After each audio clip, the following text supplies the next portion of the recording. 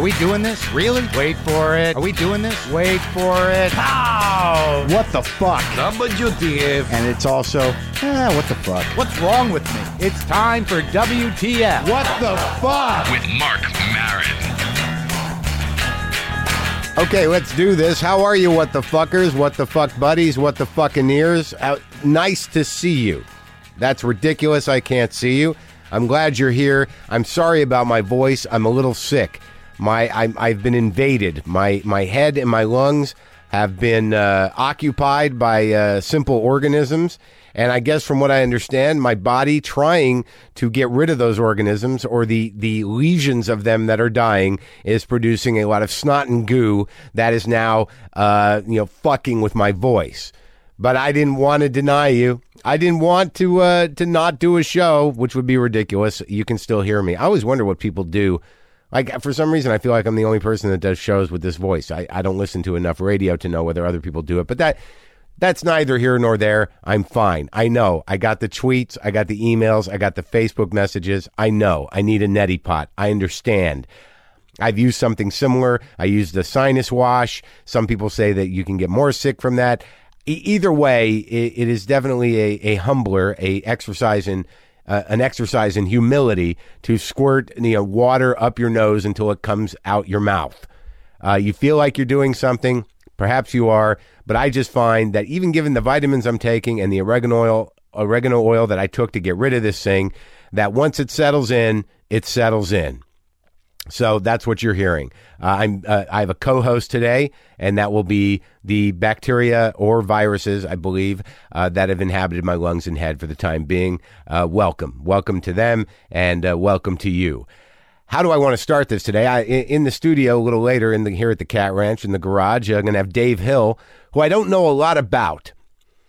But I do know that he's around. He's stuck a microphone in my face here and there. I do know he makes frequent appearances on This American Life on NPR. Ira Glass's precious and touching, but fairly well constructed show.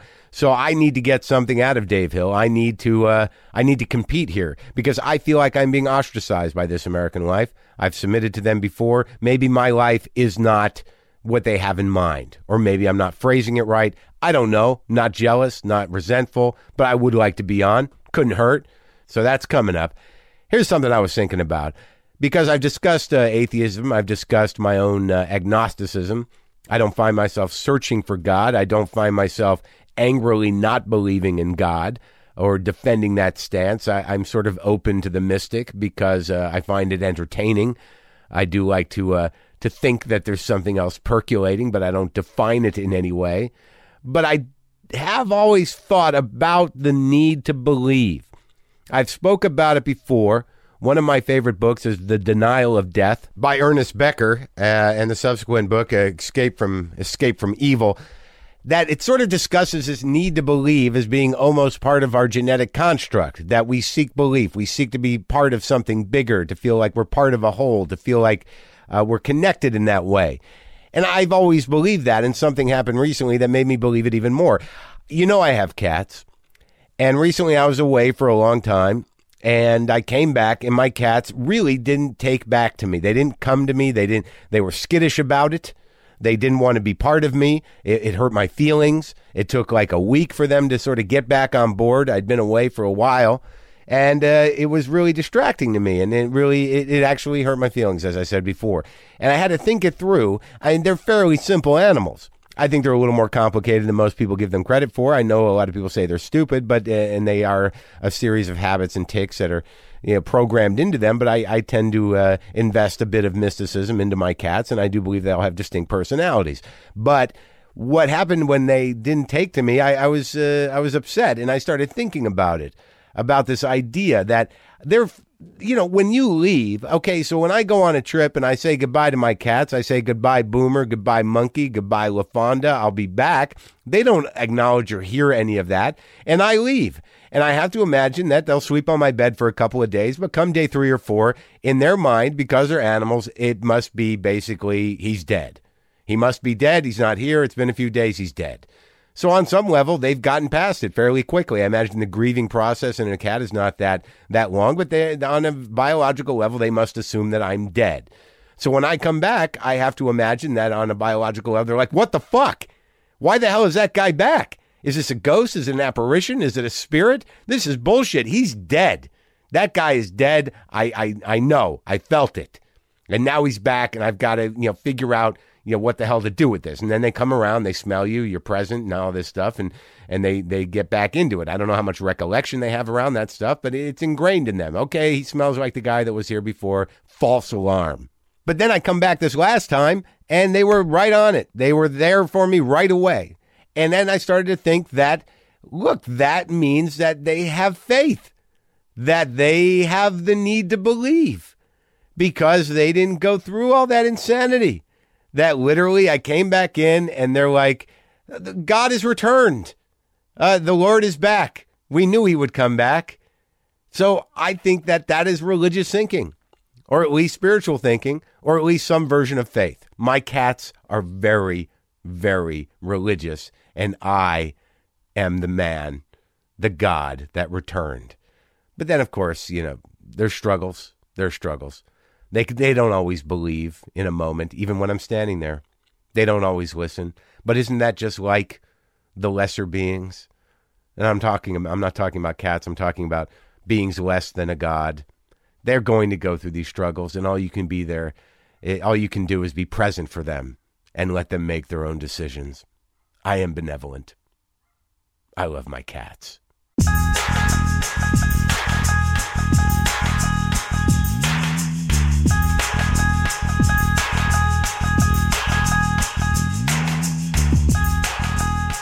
It's a sleep machine. You have a sleep machine because of your sleep apnea. Yeah. And it's, what is it? It sort of hijacks your, what happens is like what's it look like? It's like a box the size of like a toaster. Uh-huh. And it has like a water thing in it, like a humidifier and this tube about like an inch in diameter, and it has like a mask? A mask, like you feel like you're in intensive care until you get used to it. And then but it's so not welcoming to have anyone with you in bed because they can't really get near you. You're telling me that in postcoital bliss, where you've just finished whatever it is that you've done, yeah, you get to say, hold on, let me put my machine on. Yeah. I'll talk to you in the morning. Yeah, or you even say like, this sucks, but like I can't have people stay because I have to wear this thing. It's, I could die. Or else you could be like, look, I really like you. And have you had to do that where you're like, are you ready to take the next step with me? No, because girls that I like, I just don't wear it. You just let them deal with the horrible snoring? Yeah. I mean, they get used to it. My guest in the garage here at the Cat Ranch is Dave Hill, Mr. Dave Hill,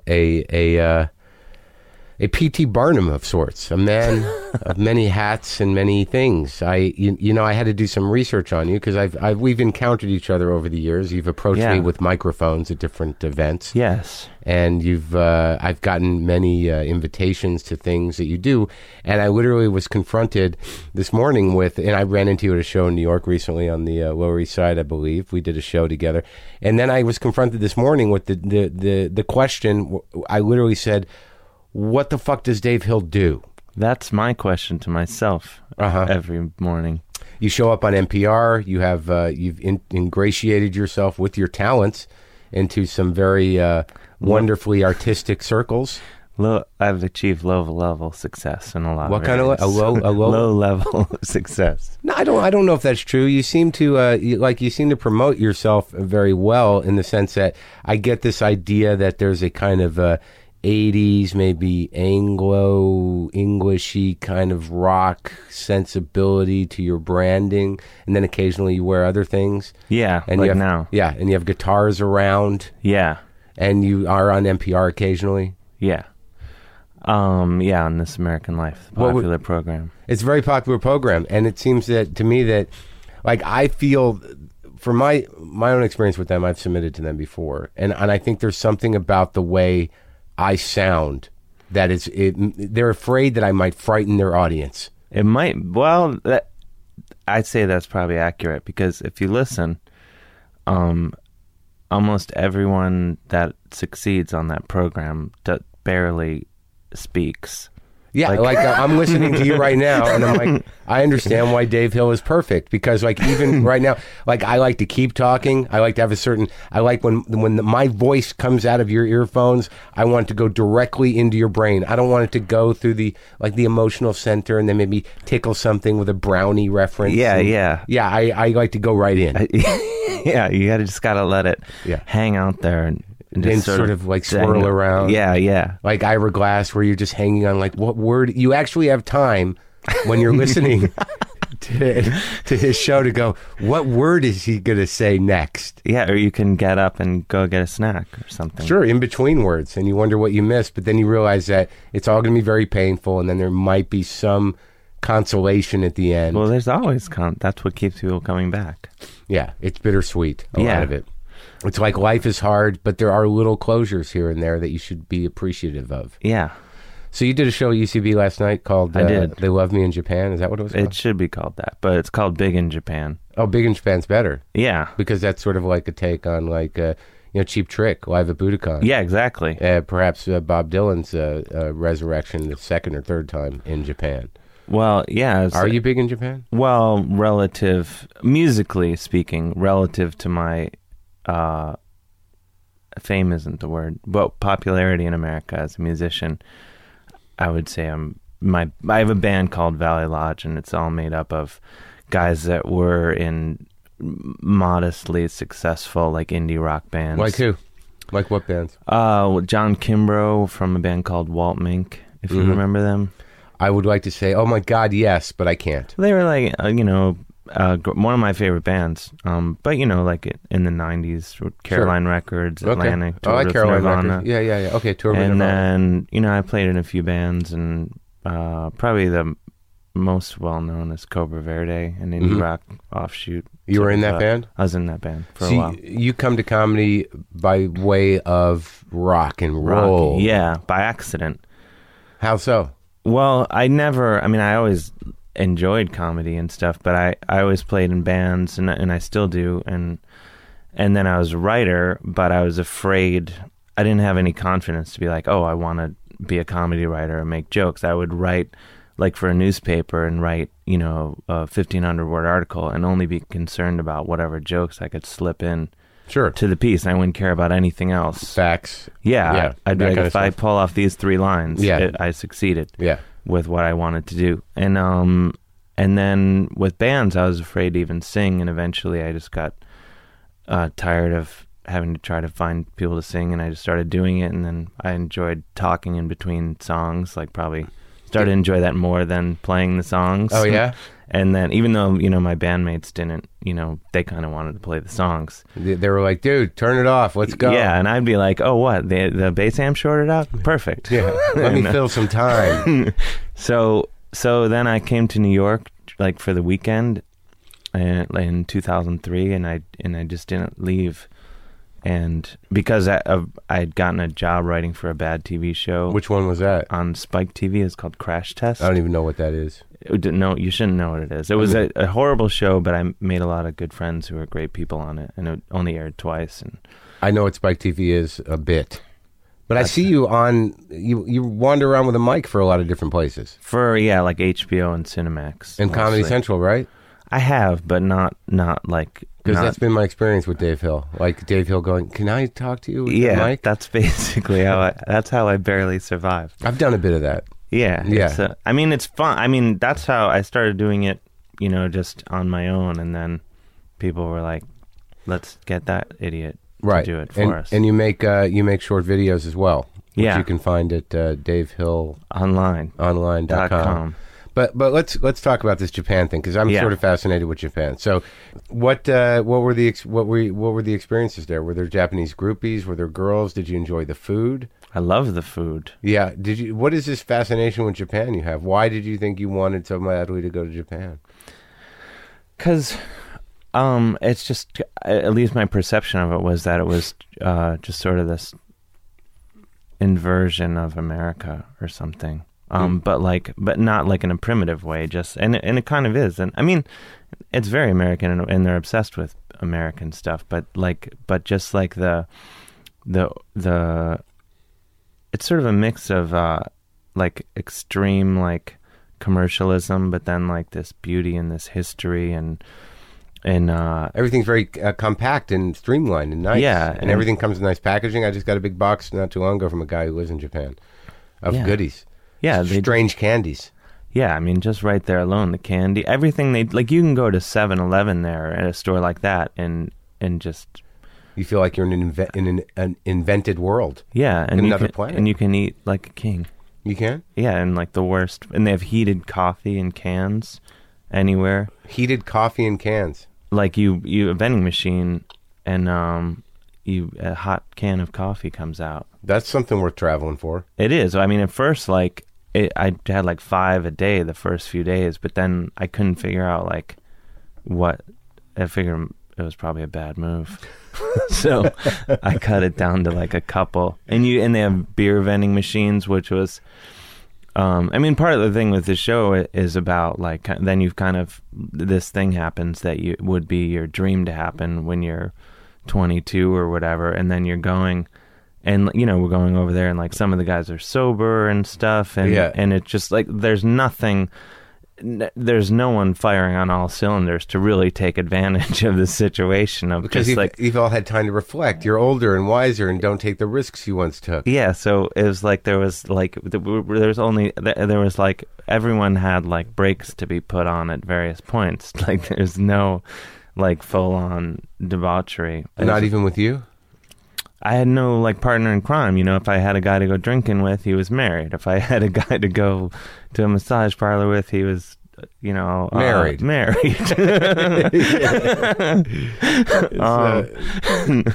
But, you know, but I found... Well, that with the drinking, I got around because you can drink in the street there.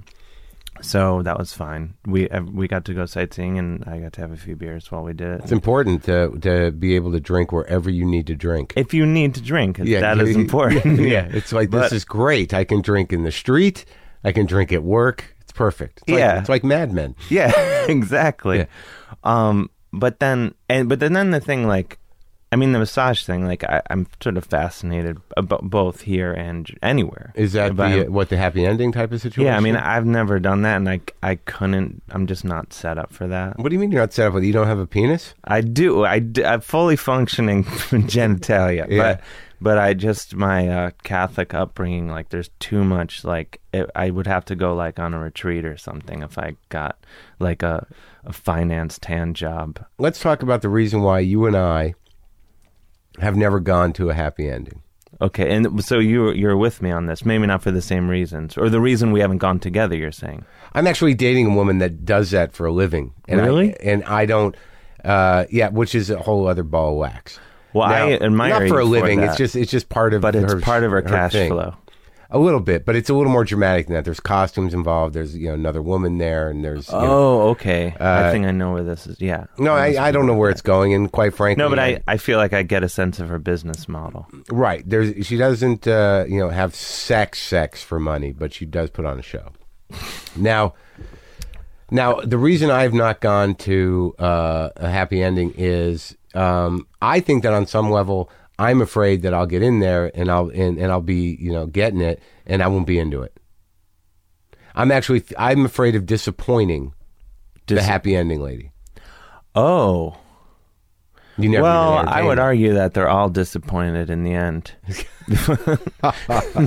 But I could be wrong. I don't have any guilt or shame around it. I just maybe I'm just a little apprehensive that, like, what if it's not that good, or like I've always felt that the whole paying for sex thing was just a little weird to me. I in the sense, I understand it and I understand why people do it. It's actually fairly responsible in a weird way. Yeah. Because then you don't, like, you pay for the sex and you leave and you're gone and it's over and they're not going to call you back. Yeah, there's unless you left something there. Yeah, and even then, probably not because they want to keep it. But yeah, well, my hang up with it is, I think I would probably go like, oh my gosh, this poor girl, and I would like try to rescue her, and like, why do you have to do this?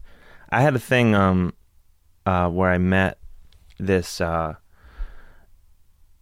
Goes back a couple years, but like, you know, on MySpace, there's like Tila Tequila MySpace hoes kind of women, right?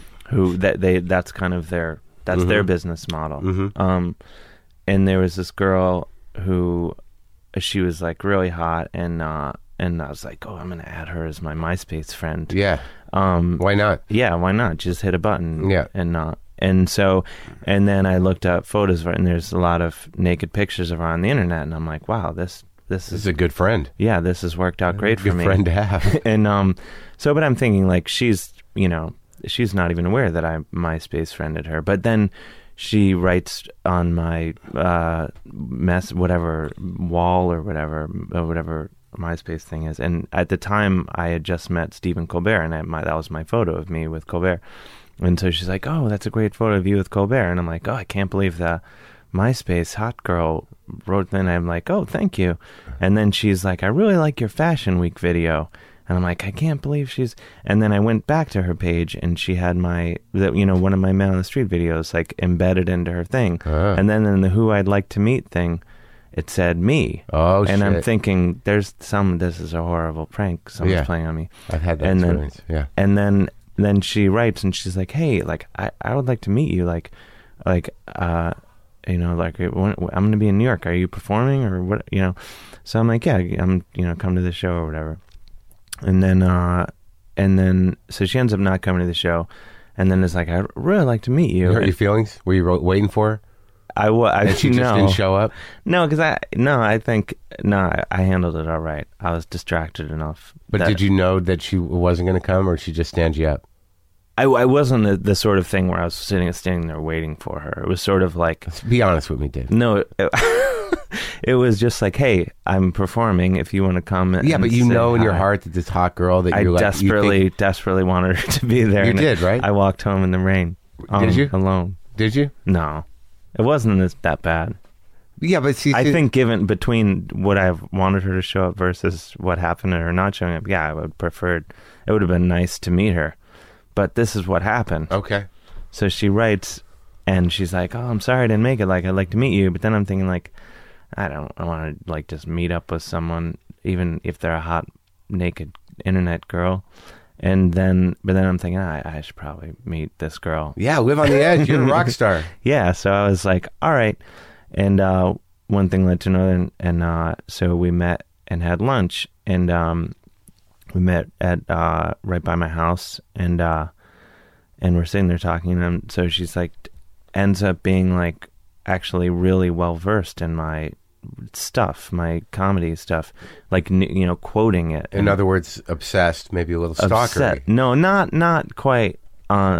Though that's since happened, and I'm excited about that. Okay, we'll talk about that in a second. Story. So now you're with Tila. Someone like that. It was not Tila Tequila. No, but someone who was aspiring to. That was her business model. Maybe, I think. So you just had lunch. You're by your house. And she's like, quoting, things that I've said, and and you're like, this is perfect. I'm just like, this is so like this, because on the way over there, I'm thinking this is a prank, or this is who is going to be there waiting for lunch. And I'm excited either way, because I'm thinking this is a really good prank. Yeah. And I respect whoever's pulling this off. Right. Is really good. Yeah. So I'm like, I can't lose with this one, even if I look like an idiot.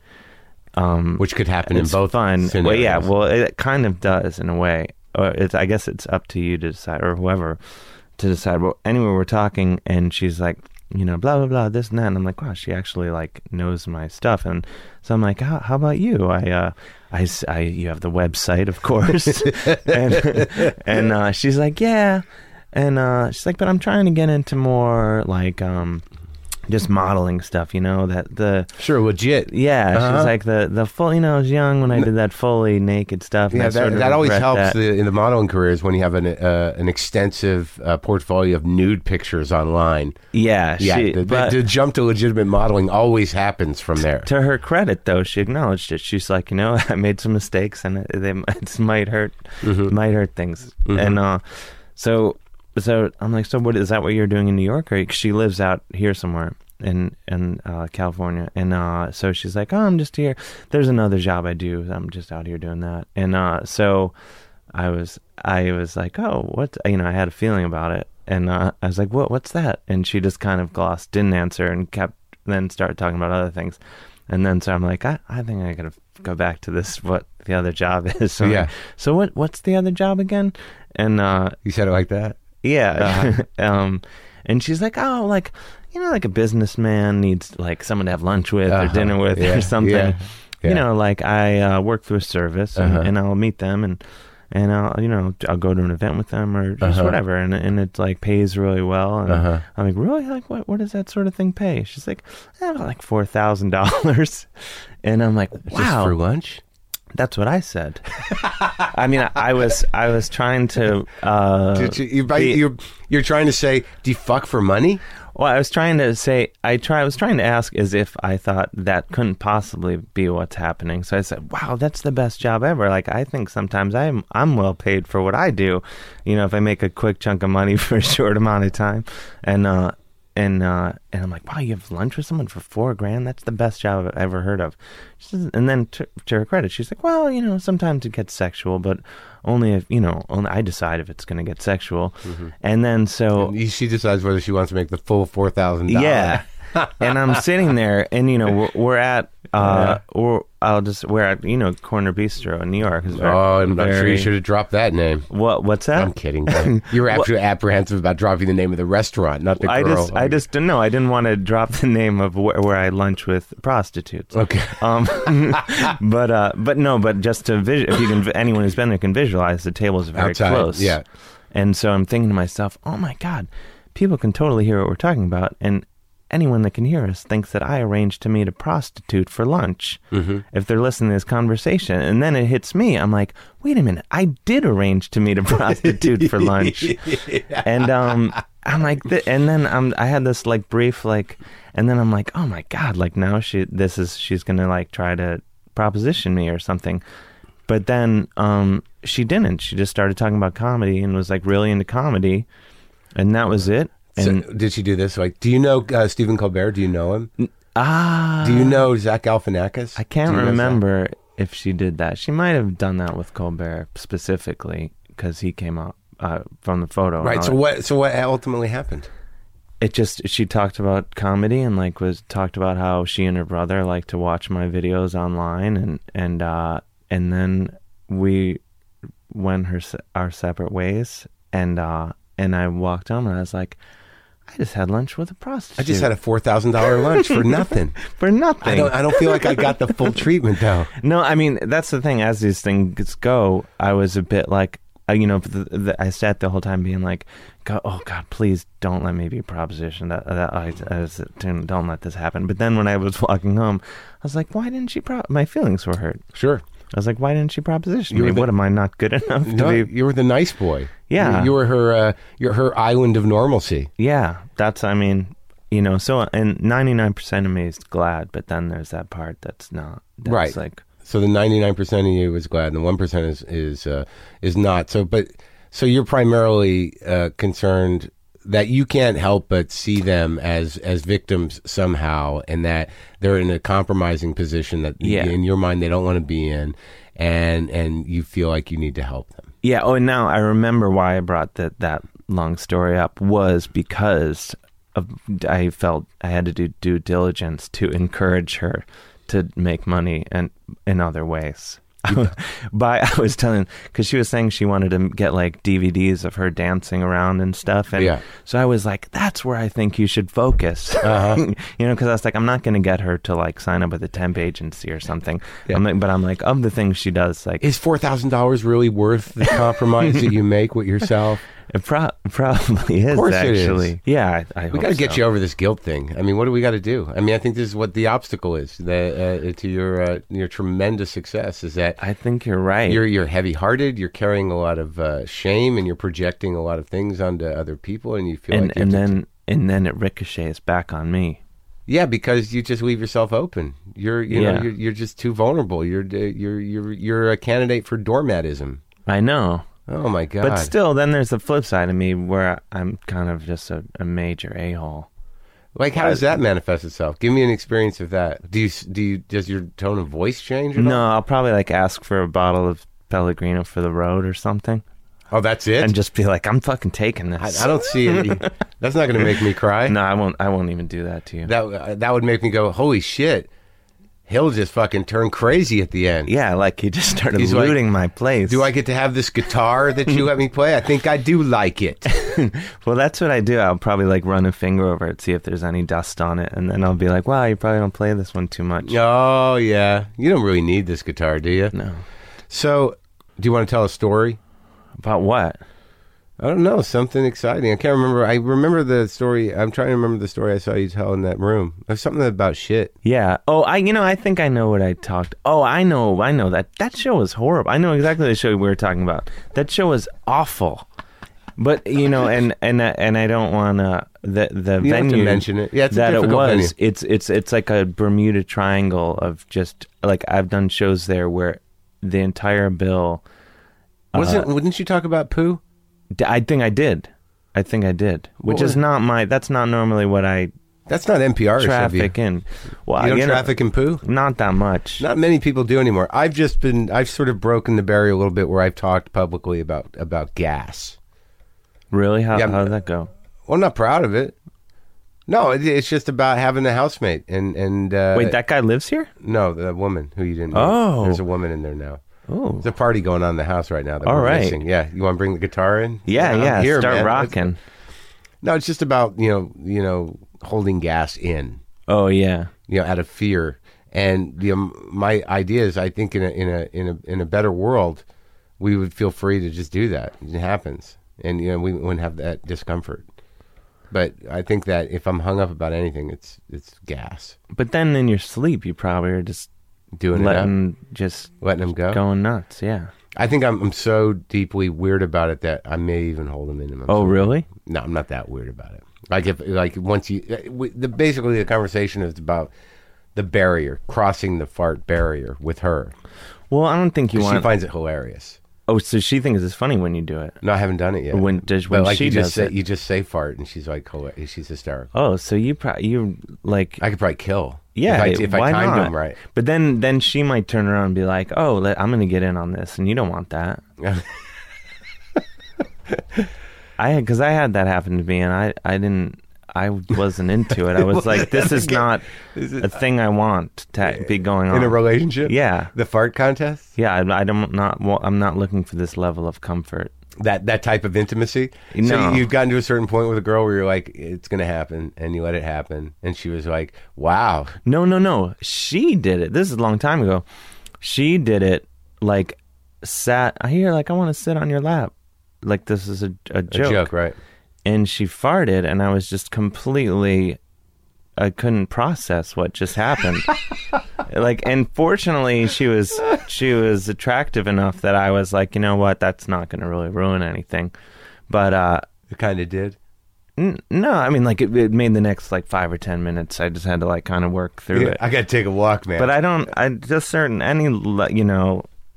maybe this goes back to the not Catholic thing, but I just come, my family and stuff, we didn't even hug, right? So I don't just any just comfort, physical comfort right. in any way, to the leap to sitting down on someone farting is just sitting down on someone seems like that's extreme. No, don't do that. And then farting, so literally your mind blew. I just could not. No hugging in the Hill household. No, it's only very recently been catching on, and I think it's just because we've made friends with people that hug, and we kind of can kind of hug, but it's there's an extreme discomfort in it. It's more of a padding, invasion of personal space, and just sort of. This is with mom and dad. No, I mean my parents. No, almost never hugging. Who are you talking about? My siblings now. We do a little hugging? We get just dancing around it, trying it out. Yeah. Like, hey, okay, here we go. Yeah, A little and of just that. sort of like, but with my friends and stuff, it's like full cutting off of oxygen, like full on hugs. Do you like but we don't do that? Okay, I mean, my siblings and I don't. But when someone does that to you, do you sort of leave your body like an abuse victim? No, I don't know. I'm comfortable with it with other people, But not the family. not the family. I don't know why. My brother was a big hugger to the point where I'm the guy that's sort of like, all right, that's enough. I mean, I don't mind it, but it's like when it gets too close, you're sort of like, what happens now? I mean, where's this going? Which is not something you want to feel with your brother. Yeah. Or with your mom. Yeah, because the thing is like, with other hugging, like you think, well, at least with women, you think like there's a chance this might transition and full on just making out. Yeah, I've made that mistake before when a hug was too deep to sort of push my hips in. Yeah. It was bad. But there's only one way to find out, though. Yeah, and that's usually like, what are you doing? Is what I got once. I'm like, I don't know what happened. And sometimes it just happens. You just, I'm sorry, and I'm then sorry. you I run feel off ashamed. the other side of the parking lot. And I'd scream at my genitals. Why? How often are you on This American Life? I've been on a bit lately. I mean, I've been on maybe like 4 or 5 times in the last year, but Just doing stories? started. Yeah. Like, what story did you do? Did you do the massage story? No, Did you I do the just story about going on a date with the prostitute? no. I talked about. I just talked about my mom. Did you do this story that we don't hug? I don't know if that was in there. See, I got a lot of good shit then. You got no. I think I've given you all exclusive Right, but they're just pieces, and you're probably going to chunks and spin them off into book This deals. American Life thing. Do you have a book deal? No, I want one. Well, I don't know why I don't. Everyone does, you right? You seem to have a lot of pictures of you, and you seem to, in different settings, and you seem to have a lot of videos of yourself, and you seem to be showing up places. And John Hodgman is your friend. I think that it's only a matter of time. It's only a matter of time. Well, pictures like, maybe I don't seek that out though. No, I know they come. I they come. You know how it is. I don't. So what kind of stories did you tell about your family on This American Life? Well, I just told about my mother setting me up to go to a fundraiser for clergy, nuns and priests, and tricking me and a priest into going together with her to this thing, because the theme of the show was Parent Trap. And it was like my story was my mom trapped me and this priest into going. So it was about that sort of I want you to do This American Life type of story. Right now? Yeah. I can do that. Okay. What do you got? Well, not one that's been on there. Okay, I'll give you an exclusive. I want an exclusive This American Lifestyle story. All right. I went to, have I talked to you about this? Because I've talked about it, not on any. We've never had a conversation, Dave. I know. We said hello and stuff, though. Yeah. I feel like it went well. Yeah, no, it's always been good. In Aspen once he stuck a microphone in my face, and I don't remember what it was. I know. I remember that, and I remember feeling so dumb about it because the questions were like these dumb pop culture questions that I didn't write and I hated, and that's not my thing, and I was so embarrassed because... Are you starting the story now? No, this is a freebie. Separate story? Okay. No, but I remember feeling so like, oh my God, Marc Maron must think I'm just such a douche for asking him what I just asked him. I had a mixture of feelings. I thought, like, I know what it's like to be that guy with the microphone, and this guy's kind of a douchey. Yeah, you should. That's what you should have walked away. There was sympathy there. No, that's what it should have been your takeaway. The sympathy for you canceled out my feelings that you were douchey. But I didn't know you well enough to, and you didn't know me well enough to go, dude, I don't want to be doing this, just a paycheck. I kind of knew that, though. Yeah. All right, so now, okay, should I introduce it like Ira Glass? Yeah. I don't really do an Ira Glass impression, but I'll try to be really precious. Well, Dave Hill, who's pretty a good frequent contributor to our show, so many of us experience these things, and Dave Hill had a very specific experience. Okay, that's not bad. I mean, it's, It's my version. I don't know what he sounds like, really. I can't remember. You should listen. It's a really good show. I like the show. I'm not judging the show. I'm just upset that they don't have me on it, and I've submitted several times. I submitted a lot before I ever got on it.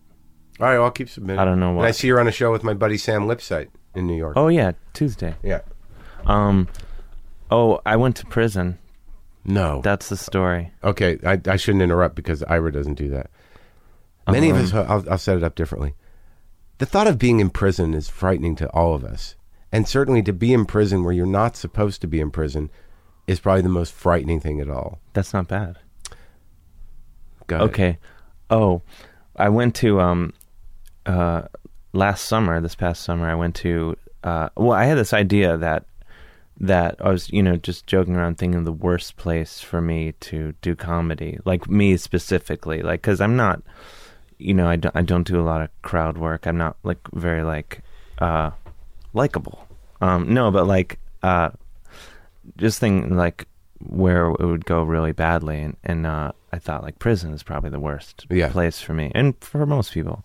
So I then, and so I called Sing Sing because it was, I wanted it to be like maximum security because I was like, if I'm going to do it, I should do it, right? Mm-hmm. And so I called Sing Sing, and like I set up the show, and like I thought like, oh, this is really funny. This is such a horrible idea, and it was just fun to talk about with my friends. And then, about a week before the show, I was like, wait a minute, this is an awful idea. Like, this is like a horrible prank I'm playing on myself. Like, this is going to go awfully, and this is not going to be fun for me. I'm not going to walk out of here. Like, because I thought, like, oh, if it goes well, that's great. And if it goes badly, that might be even better. Like, yeah, and, have a good story. Yeah, but then I didn't, about a week beforehand, I was like, no, I don't want to do this at all. This is horrible. And so I was about to go to my computer and email and cancel, and the administrator person was like, "Hey, we're just checking." She ended up beating me to the punch and was like, "Hey, we're just checking, to see if you're still all set for next week. Like the inmates are really excited. Like we can't wait." That's something that you love hearing. The inmates are excited. And like, because up to it, up until about a week before, and I was just like laughing. I like put it on my MySpace page because I thought that would be really funny. And they contacted me and were like, "Hey, why do you have this on your MySpace page?" You're like, people can't just come to this show. And I was like, yeah, I know. I just wanted to have it on my page, But and they're like, all right. And so I was like, oh shit, like I guess I gotta go now. Like they're expecting me. And like I had sent a photo. They wanted to make a flyer to hang around the prison, and I intentionally sent like literally the gayest looking photo I had of myself because I thought that would be really funny. Yeah. To have like this photo of me around prison. So I was like, oh my god, like, and so I was like, oh, all right, well, like what, I kind of want it to go well. I think I know what to expect a little bit, but what can you give me some information? And she's like, yeah, like so far about 250 inmates have signed up to attend your show. They're all maximum security violent felons, and they really like jokes about being in jail. And their favorite comedians are like the Wayans brothers, Cedric the Entertainer, not stuff black comics basically. And she's like, they will no doubt be your toughest crowd, and she put that in quotes. Nice. And then put a smiley face emoticon, like just like fuck with me or something. Yeah. And so I was like, oh man. And I was just like really dreading this, and I'm dreading it, and I'm sitting here listening. You're dreading the story? No, I'm dreading. Yeah, I'm not dreading the story, but I'm like, I've been in a situation where you have a gig sitting out there on the books where you're like, oh no.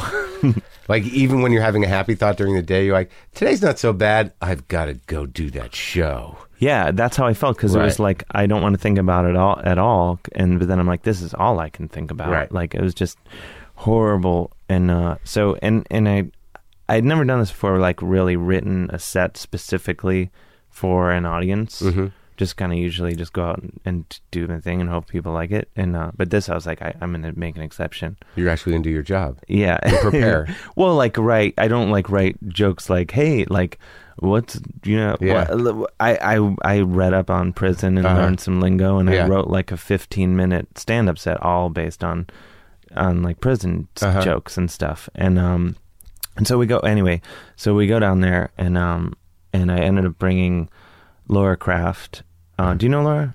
I do. So she comes with me, and Carl Arnheiter came out with me, and my friend Clark Caldwell, and so it's like people wanted to go and be on the show.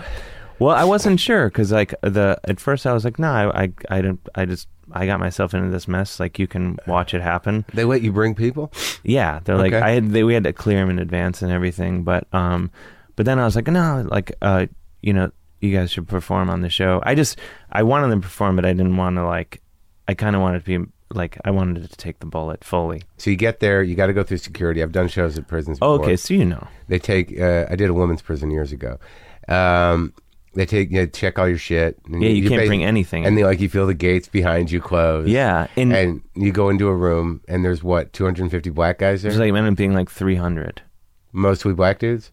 Yeah, I mean, mostly black, like full range, but mostly black. And you go up to start the show. And I go up there, and well, this is what I did. Going back to guitar, I brought my guitar and a little amp, and I hooked it up through the PA, and because I figured I wanted to do something I wanted them to respect me right away before I said a word. So I came out and just you shanked somebody, guns blazing. Well, I just well, I mean that was like, yeah. That was like one of the jokes I told is just like about hearing like I'm like I heard like you're a good thing to do in prison is like just beat the shit out of somebody as soon as you get there so everyone respects you. Like I'm like, so as soon as I pulled in here today, I like punched my friend Carl in the face. They got a big kick out of that. Oh, they did. They were like, they're very happy you're there, yeah, dude. But it's not the greatest joke, but it really, they were thrilled because they were like, this is the biggest pussy we've seen in 20 years. But they're also grateful that you made the effort to come entertain them. I think these are people that have been thrown away and locked up. I think they were, but I found this out after the show. My friend Carl was in the back, and a guard came over to him because on the way in they had warned us. There's like, look, if anything happens, the superintendent, what they now they call the warden the superintendent. Sure. They're like, he told me to tell you that we're not helping you out, we're not bailing you out, you're on your own. Whatever happens. And I'm like, whatever happens? Like if I get attacked, you're not. And they're like, yeah, but you're not. Don't worry, you're not going to get. You mean attacked. Crowd control? Yeah, they're like, we're not calming them down. We're not, if they heckle you, like basically, they're like, right. This is your. It's like the antithesis of a good comedy club. Yeah. Like, look, if they come at you, if they start heckling you, you got to do it on your own. Yeah. We don't stop the crowd. We're trying to sell drinks here. Yeah, exactly. Well, what they were saying is basically, we're not going to get involved because we don't want it to become something that it doesn't have to. Yeah. So I was like, oh, okay. And then apparently before the show, a guard comes over to Carl and is like, hey, just to give you the heads up, these guys can be really harsh. I'm clear. Historically, they're Prisoners. very irritable people. And so he's like, because what I found out is they can't leave until the show's over. So they end shows so they can leave. Then they had never had a comedy show there before, apparently, but they have plays and this and that. And they'll just disrupt it to the point so where they can go back to doing something else. to working out. Yeah. Doing Beating push-ups. up on people, yeah. So he goes to Carl. He's like, he better come on like really strong because if they're not into it, he's going to know right away. And so I came out and just started playing guitar solos, like heavy metal guitar solos, really loud. Yeah.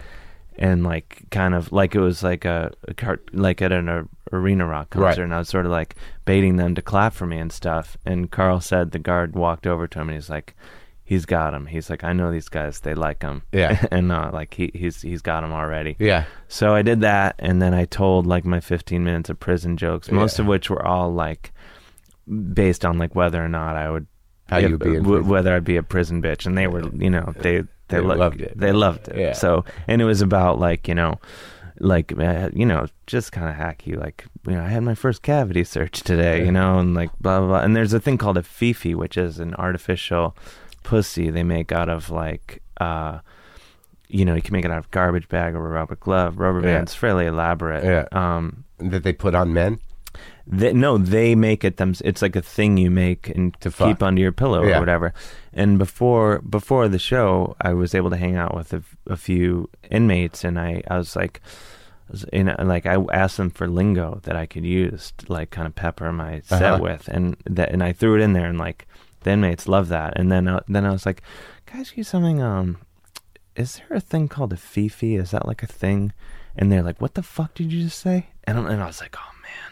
And I was like, Fifi, I'm sorry. And they're like, yeah, like, but how the fuck do you know that? And I was like, it's on the internet.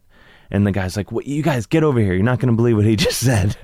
and they're like, "What? And it's like, he said that the Fifi. He's asking me about a Fifi, and he says it's all on the internet." And I was like, "Yeah." And so they're like, "Yeah." And I was like, "Well, if I talk about that, will these guys think it's funny?" And they're like, "Oh my god, they'll love that." So I talked about that. I talked about that stuff a lot, and I had like a real like sort of Mel Brooks like high anxiety kind of moment where. I thought, because you think, guys in prison for 20, 30 years or forever, what's entertaining to them? Like, in terms of what would they do to me that they would find entertaining? Like, stabbing me or whatever. So I was talking to these guys, and someone called me from behind. I turned, I'm like, "Oh, what?" And then I turned back, and two of the guys were standing there with pens out, and I was like, oh my God, this is it. And then they were like, "Hey, would you sign this?" And but like I truly had that like oh my god, yeah. And then I felt like a jackass. Yeah. But anyway, so I'm out there like telling these prison jokes, and then Carl comes out, and he had worked up a bit like specifically for them about like working out and stuff, and they loved it. And then Laura came out, and she's like, looking beautiful in a red dress and everything, and it was like, and she was doing fine, and but I think she had the feeling of like, in the Bugs Bunny cartoons where one of the characters turns into like a turkey drumstick. Yeah. She had that times like 300, and she sort of bailed out like mid-set. Yeah. And I thought she was kidding. Like, she kept like calling me, and I thought it was part of her thing. And then off mic, she's like, I want to get out of here right now. I want to go home. Oh, boy. I know I can't go home, but I'm getting off stage. And I was like, Laura Kraft, everybody. And this is my favorite thing that happened in prison. She goes, they had to sign a guard to us to make sure no one did anything prisony or to us. And so she's over there, and like, and I'm watching her, and she's like, clearly, she's not crying, but she's clearly very shaken up. So the guard comes over to her and says like, "Hey, are you all right?" And she's like, "Yeah, I just got a little scared." And the guard's like, "You know why you got scared, don't you?" And she's expecting like some insight into the human psyche or something. And she's like, "Why? Why did I get scared?" And the guy's like, "Those guys are all murderers and rapists." And he's like, I don't know why you came here today. It's like, I would never let my daughter or my wife in here in a million years. Like, what were you thinking? And so anyway, Laura didn't think that was very funny, but I thought it was hilarious. But you got out and you entertained the criminal element. Yeah, no, I came back on, and I had a blast. I mean, I got a standing ovation, and we walked out like through the cell blocks, and they were all like screaming, "Dave, Dave," and like clapping. Shit. And we got outside, and they were all like hanging out the bars. Like, it was like the end of Shawshank Redemption or something. Oh, that's a beautiful story. And Laura was like what? Because I was just basking, and I was like taking all this. These are time. My people. Yeah. And like one of the guards was like these guys really respect you. Like, if they say anything to you, like they just usually ignore people when they walk out of here. Like, you've made friends here today. Thank God. So I was really psyched. But the weird thing, maybe someone will look you up on the internet after they get out. I hope so. But now this is the This American Life part of it that maybe. But this is where it got weird. This is the twist. Yeah, I wasn't expecting. Was afterwards, I noticed, like in the coming days afterwards, I noticed like my anxiety level like had dropped significantly. Not like because I thought like I was a badass all of a sudden, or like I'd done a good deed or something. I think I just like my buildup of being so freaked out to do this, and then having like a really great time. I like busted a gasket or something. No, it's called growth and overcoming fear, and yeah, it's all the good things. Yeah. Well, yeah, because when you get into a prison, you realize that even though the guards are there, there's a frenetic electricity towards the dynamic in there, because there's all sorts of hierarchies, there's all sorts of weirdness, things go on in there that you can never fucking imagine. And you're in it, and you're visiting it, but there's no way to even explain that weird electric almost. There's a not a brutality to it, but I literally felt like there was a chaos that you were just there. You were only one twist away, one beat away from something chaotic and violent happening. Yeah. In prison, and you can feel it hanging there. Yeah, and it's I've since read about, there was a book a guard wrote about Sing Sing and stuff, but they're not. I mean, I'm guessing most prisons are not set up like the numbers of it, and the guards don't have guns. Sure. Like if shit went down, like shit is going to go down, and I mean, there's just no way and that if they really wanted to do something that would really bum you out, they could do it. And the only thing that's between that happening and not happening is the fact that they will never get out. Yeah. And if that breaks down, or if powerful personalities prevail, then you've got a real shitstorm on your hands. But it was but the cool. I have the flyer. I ended up framing the flyer because they gave it to me, and it just looks like a flyer for a comedy show, and but then but it says comedy night at Sing Sing, and then there's this special section that is says must have 1 year clean disciplinary to attend and see this guy to get clearance. Oh. So it was pretty awesome. That's a great memento and a great story. I actually have more respect for you now. Thank you. Okay, so in retrospect, after doing the prison and thinking back on it, I mean, you're a guy that is a fairly you're insulated in the sense that you do primarily alternative comedy rooms and like UCB and whatnot. So in looking back on it, the choices you made, I mean, in your show, did you do like a UCB set? Did you have other elements? You did the guitar, you said, but did you show videos and stuff? I did. Well, I want to talk about the videos, but very quickly, I'll preface it by saying, despite it being as far from UCB or whatever as it could be, I did the initial 15 minutes or so set that was just all about prison, and then I did all stuff that I would do at UCB or whatever, and these guys were fully on board. Uh-huh. It wasn't like they were. I think if I had started doing just what I would do at UCB or anywhere. No, you did the professional thing. You said, how am I going to make this work? And, because you have enough confidence in your comedy style to know that it works, but you knew you had to somehow link in with them. Yeah. So that worked. Was there stuff that you didn't do that you would have done? Yes, I brought some videos to show, and I thought perfect. I already have the best possible video I could show to these guys. This is working out great. I had bought on a drunken walk home. I went into Kim's video one night and bought this video called "Bear Behind Bars." Yeah, it's a Brazilian women's prison movie, and I bought it thinking that I could make a comedy video with it, inserting myself into it somehow. But I also was like, this is my excuse to buy a women's prison movie, and that's why I'll tell people I have it. And so I guess that goes back to the guilt thing from before. Yeah. And so the video is I had edited there's a scene out in the yard in the prison, the girls get into a fight and someone gets shanked, and the guards run out and they hose down all the women, and of course they're these women in this prison are only wearing this dress with no underwear. Yeah. It's splashing open.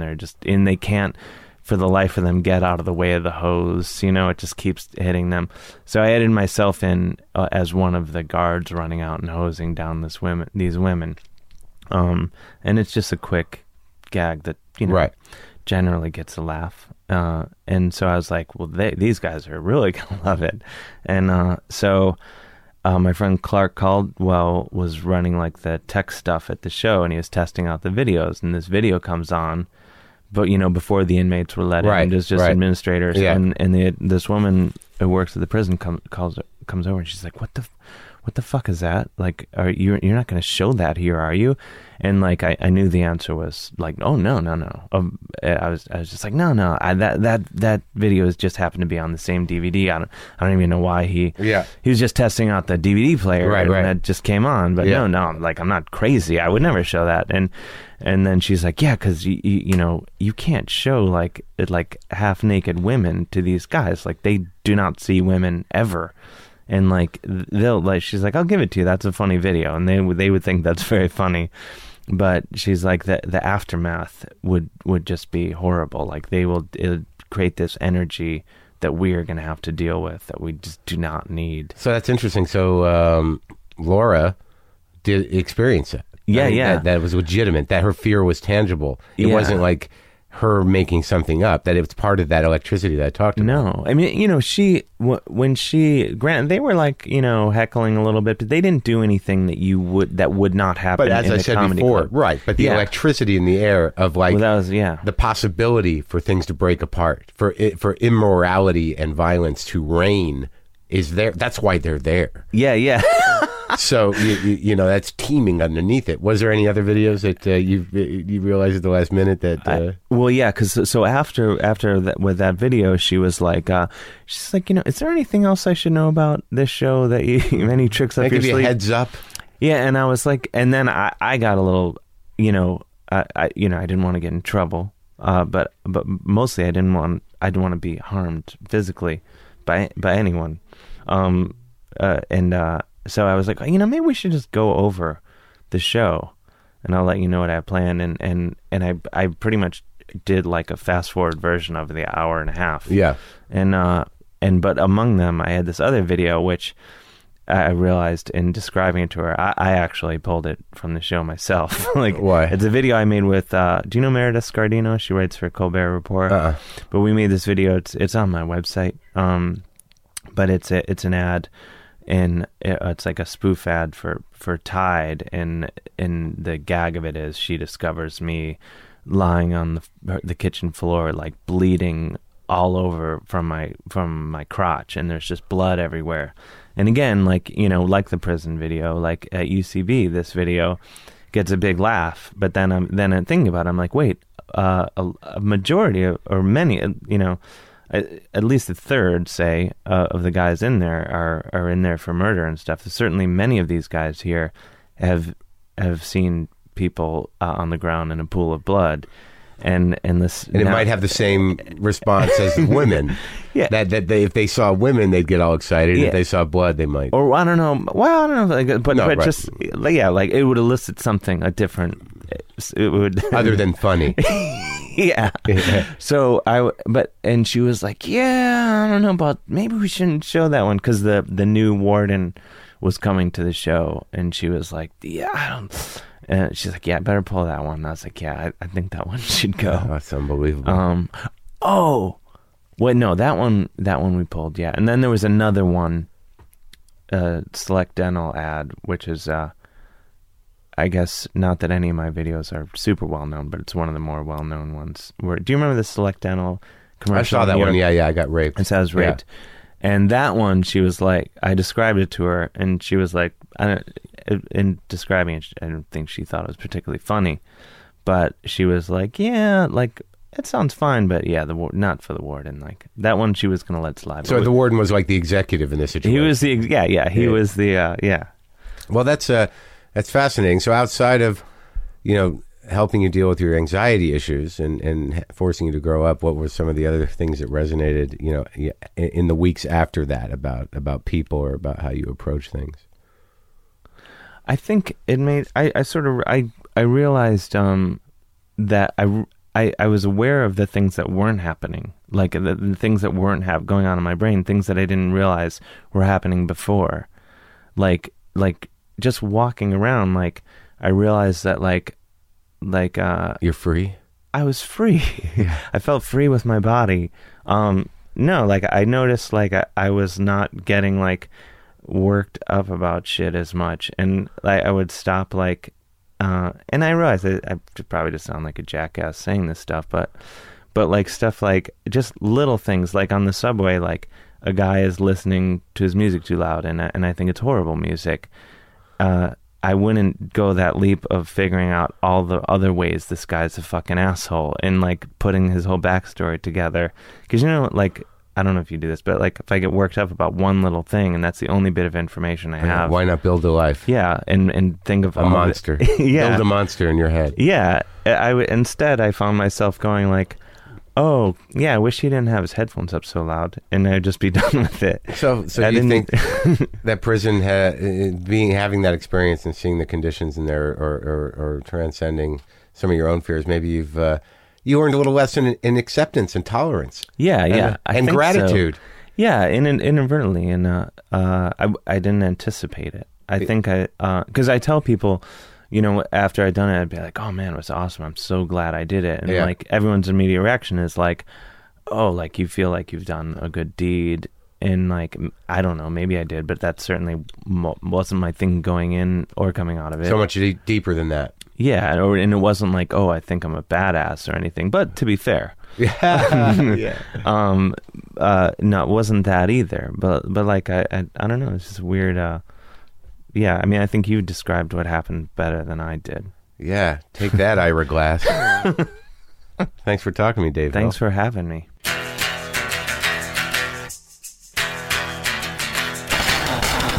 I think we did it. Suck on that, Ira Glass. I think we did it. That's my show. I apologize for my voice. I'm glad you all took part. Remember, you can go to WTF Pod, get a link to justcoffee.coop. I'm not doing the POW today because I'm sick. So I'm going to do the tea thing, and I don't know that they have tea. Maybe they do. Check it out.